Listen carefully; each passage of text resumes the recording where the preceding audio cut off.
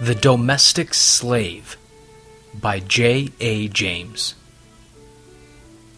There are various kinds of slavery in the world, and many classes of victims of this cruel bondage. There is, among others, the domestic slave, whose tyrant is her husband, and the scene of her bondage is her home.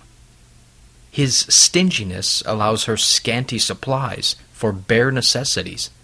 His selfishness is so engrossing and exacting that his demands for his own personal ease and indulgence are incessant, and leave her no time for the consideration of her own comfort.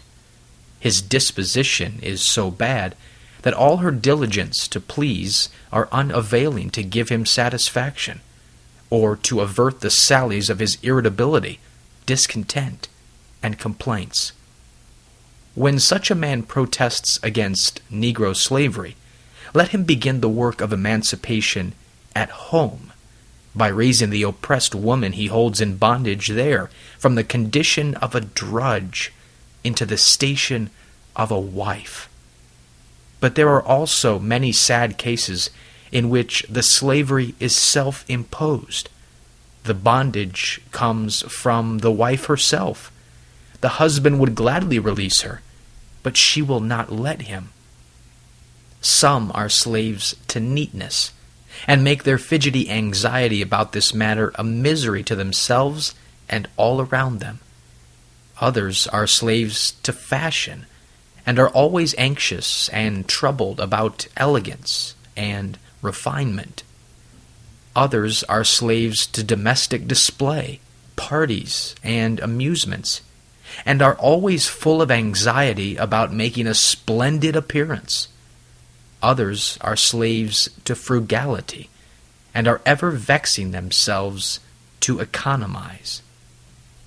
In these ways, women will torment themselves and fill their minds with unnecessary cares and self-imposed troubles. To all such we say, Martha, Martha, you are anxious and troubled about so many things.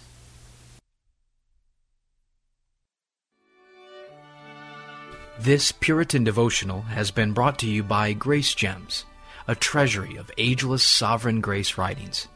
Please visit our website at www.gracegems.org, where you can browse and freely download thousands of choice books, sermons, and quotes, along with select audio messages. No donations accepted. Thank you.